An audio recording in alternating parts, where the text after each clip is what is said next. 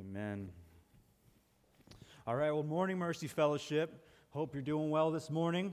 If you got a Bible, 1 Peter chapter 3 is where we're going to be. We're going to be continuing in our series in 1 Peter. And really what I'd like to do is I'd like you to commend you to watch last week's sermon. It was a lot of clarifying things as far as the roles of husband and wives that I think there's a lot of ambiguity around. So I just want to bring that up to you. And this week we're looking at some weird verses. They've been debated since Peter has written them. And so I was thinking to Chris, like, why did you give me these verses? This is lead pastor grade stuff. I'm not a lead pastor. I'm just in training, you know. I don't know what I'm doing up here. And so I was like, why did you give me these? And I saw what he preached last week. And I was like, that's okay. I'll take a Ghost of Christmas Past Jesus any day. A little bit of recap, though, if you're opening up your Bible to 1 Peter chapter 3, of just where Peter's going, where his thought and the flow of the book is. He is talking to Christians that are scattered across Asia Minor who are facing persecution. These are people that are suffering. The cost of following Jesus is great. They're losing relationships, they're losing jobs, they're losing social status. And Peter opens up and he says, hey, praise be to God. Praise God, bless God. And you think, well, why should I praise God? And he says, praise God because you've been born again to a living hope. And I don't know what you walk into church with this morning, whatever hurts or burdens or sufferings, but if you're looking for a reason to praise God, there's one right there. You've been born again. The minute you've placed your trust in Jesus, the old you has died. Someone new has arisen in light of that. Praise be to God, you've been born again to a living hope. And he goes on to say, you've been born again to an inheritance that is imperishable, undefiled, and unfading, kept in heaven for you. It's as if when they're suffering, stuff's getting stolen from them. As they're suffering, they're losing. And Peter's reminding them, yeah, they're stealing a lot of stuff, but they can't take this. They can't take your inheritance from you. This is something that is undefiled and unfading, and it's kept in heaven by the hands of your Father. He's the one that holds this, and it can't be taken. And this, then, church, becomes the hope that helps them to suffer in hard times and in hard situations. And Peter, he says this then, okay, if you're going to be a follower of Jesus, if you're going to be a child of the Father, the result of this then is that you are to live a holy life, imitating your Father who is holy. And this can really get weird if you've been in church a long time. You'll get a guy who's just got a shelf for eyebrows, who's pointing at you and he's frowning and he says, it's not the pursuit of happiness, it's the pursuit of holiness. And you think, that's it? That's my example of holiness? Like the guy does really good of not emphasizing or pursuing happiness because he seems so miserable while he's pursuing holiness. The reality of holiness is this, church, the happiest of people are in fact the holiest of people. They're so in line with their Savior Jesus, and that enables them to live a happy and blessed life. And he calls them to say, hey, you need to grow in holiness like your Father. And so you think, okay, well, this is how it works then. I've got Jesus, I've got my Bible, I've got my quiet time, and I'll grow in holiness. And the Apostle Peter would say, no, that's not how you grow in holiness. Yeah, you need Jesus. Yeah, you need your Bible. Yeah, you need prayer, but you also need the church. You also need the community of God's people around you. And Peter, he'll go on to say this, that we've all been gathered together as living stones, stones of which that have been rejected by man, but in the sight of God, they are precious. The foundation is the teaching of the apostles and the prophets. That's what we stand upon, God's word. And the cornerstone, which holds it all together, is Jesus Christ. We are built together as living stones rejected by man, but precious in the sight of God. And so Peter goes on to talk about how we are to live as a community. He talks about how we're to live in relationship to governing authorities. He talks about how we're to live in relationship as servants and masters. He talks about how we are to live in relationship between a husband and a wife. And this morning, we're talking about how we live as a suffering community. So if you got your Bible, 1 Peter chapter 3, verses 8 through 12. We'll go ahead and start there and move on. Finally, all of you have unity of mind, sympathy, brotherly love, a tender heart, and a humble mind. Do not repay evil for evil or reviling for reviling, but on the contrary, bless. For to this you were called, that you may obtain a blessing. For whoever desires to love life and see good days, let him keep his tongue from evil and his lips from speaking deceit. Let him turn away from evil and do good, and let him seek peace and pursue it. For the eyes of the Lord are on the righteous, and his ears are open to their prayer. But the face of the Lord is against those who do evil. I'll tell you what, I've been a Christian now for about 11 years, and I know that's not too long compared to some of you older saints who've been Christians longer than I've been alive. The Bible's claim, though, and I'm convinced of this, that this is the Bible's claim, is this, that we are primarily known as Christians not by what we believe, but rather by how we behave. And by me saying that, I'm not minimizing what we believe. What we believe is incredibly true. If it weren't, I wouldn't be up here preaching. But these two things are intertwined, and the gospel and the Bible's constant appeal to us is, hey, people know who you are by how you act. So it's really true. What you believe impacts how you behave. That is really true, but it's also true the other way. It doesn't really matter too much of what you confess. How you believe is a clear indicator of what you actually do believe. I had a coworker in construction years back, and he has tattoos from his neck all the way down his ankles. And on his sleeves, though, he's got a bunch of tattooed Bible verses, right? Super holy, super cool. He'd be a great Hillsong pastor. And you know what? He would go off just talking about all the different women that he'd been with. And he'd go off talking about all the things that he did with these women. So eventually I asked him, I said, hey, why do you have these tattoos on you? And he says, well, I have these tattoos because I'm a Christian. I didn't respond to him, but it should have said, no, you're not a Christian. No, if you're living a life like this, you're hell-bound. You are not living like a follower of Jesus. You are not committed to someone in marriage. You failed in this. And so we need to hone in on this, though, right? Peter, in these first two verses in the section that we looked at, he's talking about how do Christians act? How should a Christian community act? And he talks about in verse 8 how Christians should act, and then in verse 9 how Christians should react. And there's 5 of them here. Let me go ahead and break them down for you. The first of this is unity of mind. Right? Unity of mind. Unity of mind, church, is not uniformity in all things. You with me on that?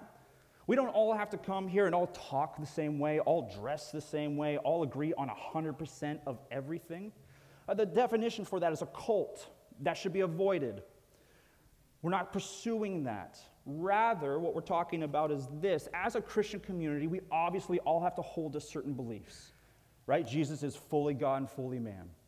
The Bible is the Word of God. The nature of sin, right? These certain things we all rally around, and yet the reality is so many of you come from different backgrounds, different lifestyles, and you're going to look at things differently. But if we can all gather around with unity of mind around the essentials of the gospel, around the pursuit of the Great Commission of making disciples of all nations, I believe that's what Peter's calling for. You know, I see this really clearly with churches. That churches, however, they all pursue the same things. Most churches pursue the same things, I should say that. But they have a distinction in practice of how they do things. How we try to fulfill the Great Commission here of making disciples of all nations is going to be different than how the Foursquare Church does it down the street. It's going to be different than how we've even partnered with churches in Everett who pursue this. But we're all united in mind around the essentials of what we're pursuing after, despite how we do it differently. Unity of mind. The next one's sympathy. I looked this up. Our dictionary definition, sympathy, our modern dictionaries is this: feeling pity or sorrow for someone. And I actually really like the Greek word because the Greek word goes so much deeper than just that surface level definition. It literally means to share the experience with others. Right? Sharing the experience of suffering, sharing the experience of pain, sharing the experience of even delight with others. You're involved in their life. You're not just at a distance. The third one is this: brotherly love. And this is self-explanatory, right? Brotherly love, it means this: to love your brothers and sisters in Christ. And Peter does this in his letter, right? Peter starts off his letter with talking about brotherly love, mentioning it. He'll go ahead and he'll mention brotherly love here right in the middle of his letter. And at the end of his letter, he'll go ahead and he'll mention brotherly love. Why? Because it's important. In fact, some scholars say because brotherly love is placed in the middle of all five of these, it is the heart that holds all of these together. And brotherly love, this is a hallmark of Christian community. That's why it's so important. That's why I believe Peter continually brings it up. It is worthy of being emphasized more than once. The fourth one is this, a tender heart, right? A tender heart instead of a calloused heart, instead of a hard heart. A heart that's able to feel and have emotions towards suffering and afflictions of other Christians. I'm reminded of this. The prophet Ezekiel in the Old Testament, he talks about when you become a Christian, when you become born again, what happens is the heart of stone that you have, that's calloused, is replaced and a heart of flesh is put in its place. A heart that's able to feel and know and love and care. A tender heart. And then the last one's this, a humble mind. John Calvin says it far better than I could say it, so I'm just going to quote him for you guys. He says, if we are not humble-minded, we will be led to pride and haughtiness in despising our neighbor rather than loving our neighbor. All right, you see those five? How you doing on those? How do you rank on those? We're not going to rank on those, don't worry. But here's what Peter's telling us, though. Peter's telling us, hey, a Christian community, these are things you should pursue. These are things that you should strive after as a community, and this is what builds up a Christian community. But there's an issue that takes place then. What happens for us in a Christian community when we pursue these things and we reach out to others in kindness and that kindness is not returned? What happens when you show sympathy to someone else and they don't return sympathy? What happens when you reach out with brotherly love and the response is apathy to you? Verse 9, do not repay evil for evil or reviling for reviling. That word could also be insult. Don't repay an insult for an insult. But on the contrary, bless, for to this you were called, that you may obtain a blessing. You hear that, church? This is where the world and the church are supposed to split. This is where we go different ways, right? When you have that attitude of, I want repayment, I want vengeance, this is where we're supposed to dive the other way. The church doesn't always do this, right? We fail in this category. Now, I'm reminded of growing up, sitting around the dinner table with my family. My family's from Canada, and so if you're a male in Canada, really, you're either going to be a logger or a hockey player. It's like your two choices. And my dad was a hockey player. And so we were sitting around the dinner table one time, and I was poking around, as a young kid does. And I asked him, hey, if I was to get in a fight at school, what should I do? And my dad said, just make sure you win. That was his advice to me. You know, that's the words of Randy Hall. They are not inspired, okay? What's an inspired word of God then? What does Jesus say for us? Well, Jesus says this, Luke chapter 6. He says, but I say to you to hear. But I say to you who hear, right? He says, if you have ears, listen up. Love your enemies. Do good to those who hate you. Bless those who curse you. Pray for those who abuse you. Really quickly, church, I felt compelled when I was putting this down. It says, pray for those who abuse you. Continue to live with those who abuse you. To the one who strikes you on the cheek, offer the other also. And from the one who takes away your cloak, do not withhold your tunic either. Give to everyone who begs from you, and from the one who takes away your goods, do not demand them back. And as you wish that others would do to you, you do to them also. Church, this is what Jesus calls you and I to do. Right? When we're hurt, when things come across us, when we're faced with suffering, and we have the energetic reaction for revenge, for payback. This is when we go ahead and we bless rather than curse, so that we may obtain a blessing. And so, church, I think I've already said it. Let me say it again. We don't do these things perfectly, right? We don't do these things perfectly, but I will tell you this. There's hundreds of thousands of churches across the world that are doing their best to pursue being like Christ. And I tell you what, I get so sick of it, so sick of hearing about how bad the church is.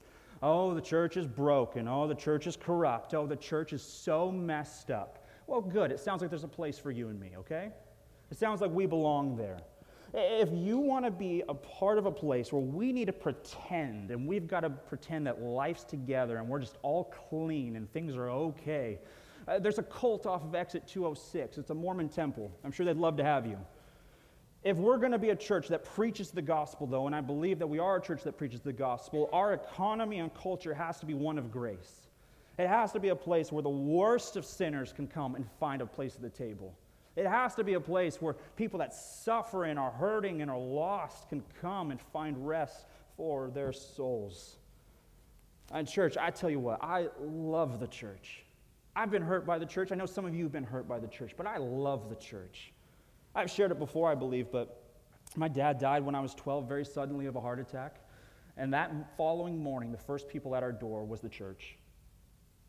They showed up and they talked to my mom and they said, hey, we're going to cover your finances for as long as we need to do it. They did that for 10 plus years. Did they suffer? Oh, yeah. Was it hard on their bills? Oh, yeah. But they really believed what James says when he says, true religion is this, that you love orphans and widows and you care for them in their affliction. And they took that to heart, and they actually did it. I was actually just talking to a gal. I was installing windows at her house on Camino Island a couple months ago. She actually used to go to our church, and she's going to a church now in Camino Island, and her husband's diagnosed with cancer, and it's been a huge ordeal for them and their family. So I was chatting with her, and I said, hey, how's your church? Are they doing okay? She's like, oh, we love our church. We love your church. That's great. What are they doing? They're showing up. They're dropping off meals. They're praying for the kids, praying for the wife. They're going all the way to Seattle to pray for the husband while he's staying there by himself. Church, this is an amazing thing. Yeah, the church is broken. Yeah, the church is corrupt. But what, you want to get rid of it? What's going to take its place? Jesus found the church to be so worth his time that he was willing to die for it. I love the church and all of its flaws because it's a place for me. So Peter says this, we are to strive for these characteristics as a community. And he reminds us of the hope that we're going to have in Jesus. And this hope that we have in Jesus, it allows us to endure hard times. Continuing on in our section of Scripture, verses 13 through 17.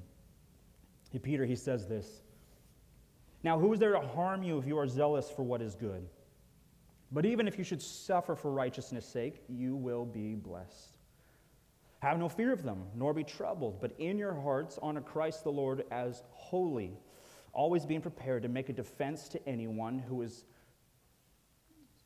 asks for a reason of the hope that is in you, yet do it with gentleness and respect, having a good conscience, so that when you are slandered, those who revile your good behavior in Christ may be put to shame. For it is better to suffer for doing good, if that should be God's will, than for doing evil. All of these verses really have this singular idea that's in the center of it, and it's this idea of hope. Because he starts off with asking this, hey, how are you going to suffer for righteousness' sake? You're going to do so because of the hope you have. He ends it with even asking this question, saying that it's better to suffer for doing good. How is it better to suffer for doing good? It's because of the hope that we have. Hope is this great idea in the Bible, church, that we can trust God with our future because he's been faithful with the present and the past. You hear me on that? If God saved his people in the past, he'll save his people in the future. If God's been faithful in the past, he's going to be faithful in the future. And this is the thing that helps us in the hard, dark times of life. I'm reminded of Charles Spurgeon. He said this, hope is like a star, never to be seen in the prosperity of the daytime, but only to be discovered in the adversity of the night. And the idea behind that is this, in the dark times of life, right, there needs to be something above us, something bright, something that catches our attention and vision, that tells us and lets us know there's going to be a better day ahead. That our current circumstances aren't going to be forever. And I'll tell you what, Mercy Fellowship, I feel a burden for us as the church on this. We can tend to be just like the world in this, where we are incredibly pessimistic due to our surrounding circumstances. Because I get it, right? Yeah, we dealt with COVID. We're going through a war currently. I don't know what you're going through personally, just to add on top to everything else that's going on. So I'm not denying reality, but I really do believe that the Christian can at one time mourn our current circumstances, and on the other side too, be incredibly hope-filled for a future because of who our God is. I think those two things can coincide together. And Peter's making the case that in these hard times, you and me as followers of Jesus, people should look at our lives and how we deal with the things that are going on currently. And people should look at us and ask for the reason of the hope that we have. This morning, Mercy Fellowship, do you have hope? If you don't have hope, let me give you some this morning. Hope for the Christian lies in the resurrection of Jesus, right? This great event that we're going to celebrate next week. And it's going to be a party, and it's going to be fun, and I can't wait for it. I'm hoping that there's sunshine. It'll be great, though. Right? Our hope lies in the fact of the resurrection of Jesus. And here's the reality for you and me, church. If Jesus walked out of the grave, anything is possible. Anything is possible. You know, I've got health issues and stuff, and I don't know what's going to happen. Well, if Jesus walked out of the grave, anything's possible. Well, I don't know about my finances. I don't know where they're going to be. Well, if Jesus walked out of the grave, anything is possible. Well, I don't know about my marriage, and I don't know if we're going to make it. Well, hey, if Jesus walked out of the grave, anything is, in fact, possible. Church, this is the thing that spurns on the church and spurned on the church for 2,000 years to where we're at today. And so here's what I want for you and for me, church. I want you and me to be hope-filled Christians. I want you and me to have this missionary mindset amongst us. And here's what I mean by that. Missionaries, they are incredibly hope-filled people. They go into horrible settings where basically nobody knows Jesus and goes to tell them of who Jesus is and what he has done for them. That's the job of missionaries, right? It's a horrible situation. It seems bleak at best, and yet they go with hope. Why? Because of who their God is. I'm reminded of my grandparents on my mom's side. They were missionaries in northern Canada to natives out there. It was really cool, actually. They lived in a cabin by the river. And there's pictures of my grandpa filling up his canoe with food, and he's got to bring it downstream, and it'd be a full-day event to get food for the family. Really cool. But the tribe that they went to, though, is upwards of 95% of them were alcoholics. And so they had to deal with that. And my grandpa and grandma, they had four kids. And there would be nights, they'd be going to sleep, and they'd smell something, and it's the natives are lighting their cabin on fire. And so they'd have to go out, he'd have to put it out, and then come Sunday, he's communicating to them about the grace of God. Now, I don't know what gets you upset or makes you mad. If someone's lighting my house on fire, I'm going to lose it. I'd be so upset, right? How do you deal with that? How do you endure? You endure by being hope-filled. That's how you endure. You really believe the gospel. You really believe that Jesus rose from the grave. You really believe that anything's possible. And the result of that is that you're going to suffer well, that you're going to endure some things pretty well. I'm reminded once again, too, of another story with C.S. Lewis. C.S. Lewis, he was talking to a gal who had just a number of days to live in the hospital. And he writes to her and he says, there are far greater things ahead than any that we might leave behind. And actually, the story goes, she ends up getting better. She gets out of the hospital. She lives for another 12 years. And C.S. Lewis, after penning those words, he dies in about 5 months. But the Christian attitude is always that, church. Despite our suffering, despite our pain, despite the sin that we're in right now, if you're in Christ, there's far greater things ahead than any that are in our past, any that we might leave behind. So Peter, he wants you and I to suffer well. He wants to make sure that we understand why we are suffering for Jesus as we carry this hope with us. And so we'll continue on with these sections, a section of verses 18 through 22. Peter says this, "For Christ also suffered once for sins, the righteous for the unrighteous, that he might bring us to God, being put to death in the flesh, but made alive in the Spirit, in which he went and proclaimed to the spirits in prison, because they formerly did not obey, when God's patience waited in the days of Noah, while the ark was being prepared, in which a few, that is 8 persons, were brought safely through water." Weird verses, we'll talk about them in a minute.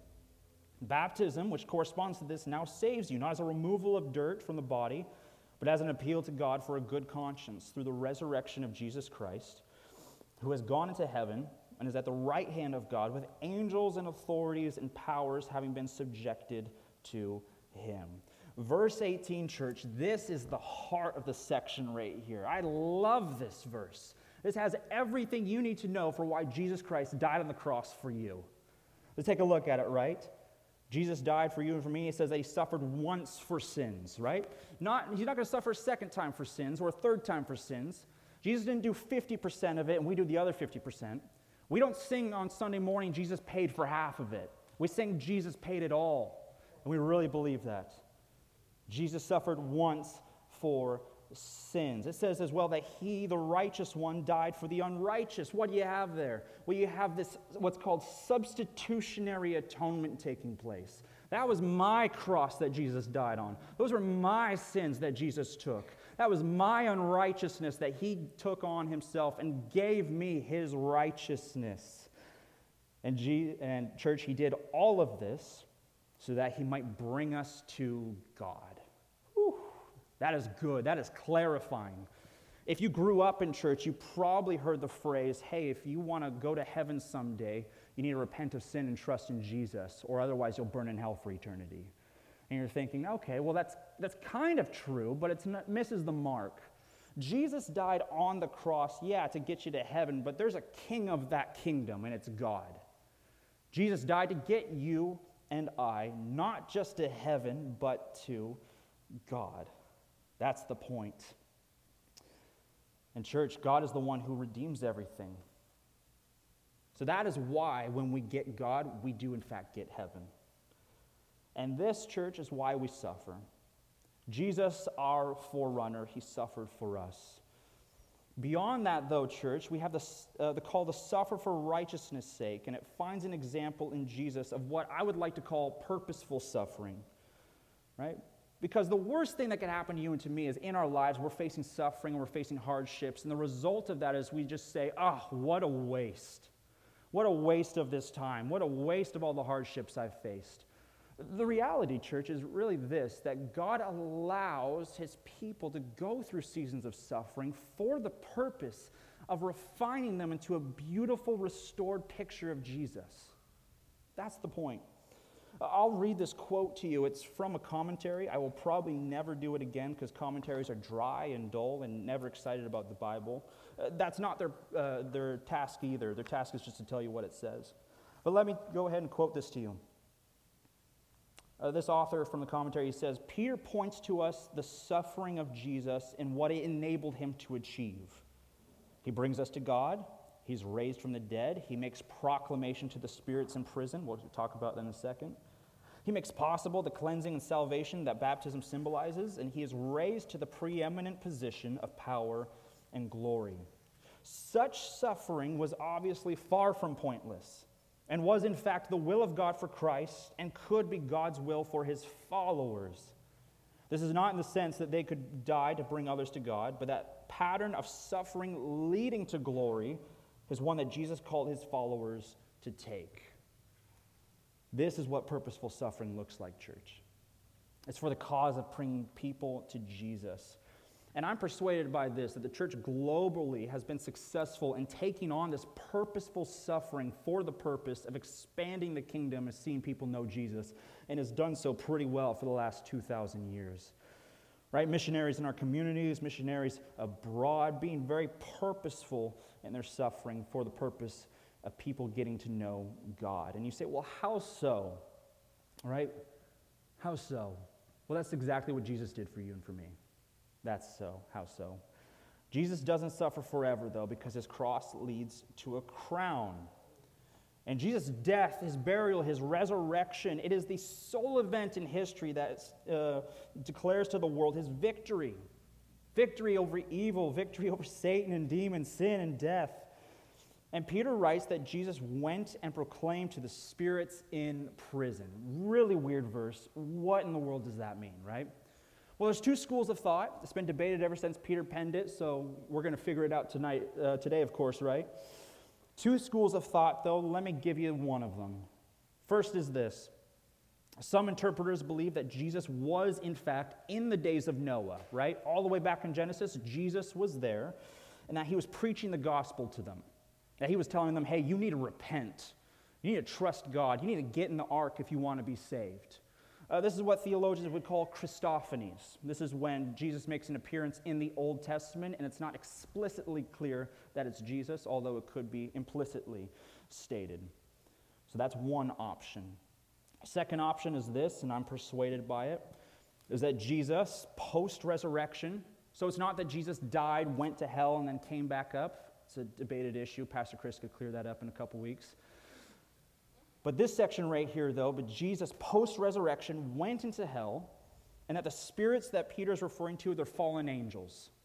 Used to be on Team Jesus, used to work for Jesus. They rebelled with Satan, now they're fallen angels. And Jesus is communicating to them not only his victory over them, but he's sealing their doom. I'm more persuaded by that second one, and here's why. The word spirits can be translated or referred to angels, and so it makes more sense to me that Jesus is speaking to angels who have disobeyed Jesus. Regardless, though, of where you take a stance on that verse, though, really what these verses are all pointing towards is this: how trustworthy Jesus truly is. And you say, how so?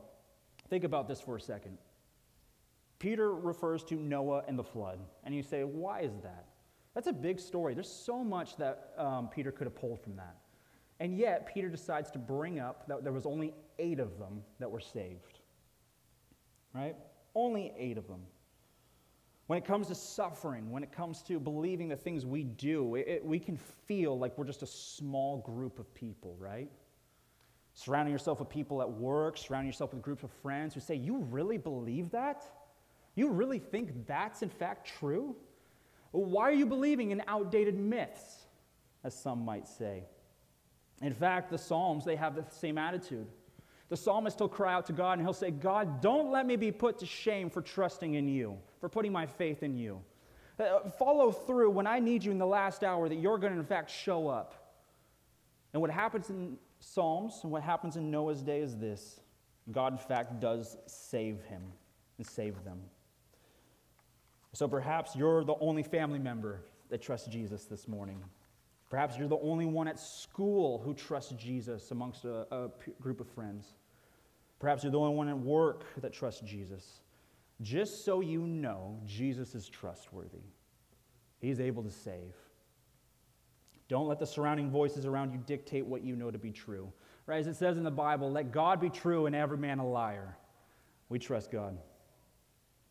So church, Jesus is trustworthy. And a symbol to show that we've placed our faith and trust in Jesus is that of baptism. Something we're celebrating next week, really exciting. And if you have yet to be baptized as a follower of Jesus, you need to be baptized as a follower of Jesus. Something that you need to do. But this picture of baptism is this. It is an outward expression of an inward confession. And really what baptism is showing is this: I've trusted in Jesus. The old me who trusted in myself, who trusted in other things, has died. The new one who trusts in Jesus now is coming out of the water, is now coming out alive in Christ. It is an outward expression of an inward confession. Church, this morning, do you trust in Jesus? He is trustworthy. So let's conclude. Verse 22, we already read it, but I want to read this again just so we don't miss this. Because of Jesus' resurrection, because of Jesus' defeat over the spirits, it says in verse 22, he has gone into the heavens and is at the right hand of God with angels, authorities, and powers having been subjected to him. Let me end with this, church. Just so you know, we win. The church wins. And this attitude permeates in Christian culture where it's, well, let's bunker down, let's just wait until the bad things go. No, all authority in heaven on earth belongs to Christ. It's his. And it says right here, all other authorities are subjected to Christ. He is now the sole one in authority. And so as I tell you this, church, my heart is that, hey, Christians would take up property, they'd take up land, they'd start to grow, they'd start to cultivate, they'd make a Christian world. That's what I desire. And as I say those things, though, I think the fear could be this. The fear could be, all right, well, let's start a holy war. Let's really get into it. And the answer to that is no. Jesus calls you and me to change this world for his glory. In fact, it's from one of the old prophets that it talks about the glory of the Lord filling this earth like the waters cover it. That's what we desire. But how do we do that? We do that, church, by being salt and light in the world, wherever God would place us. That means taking on suffering.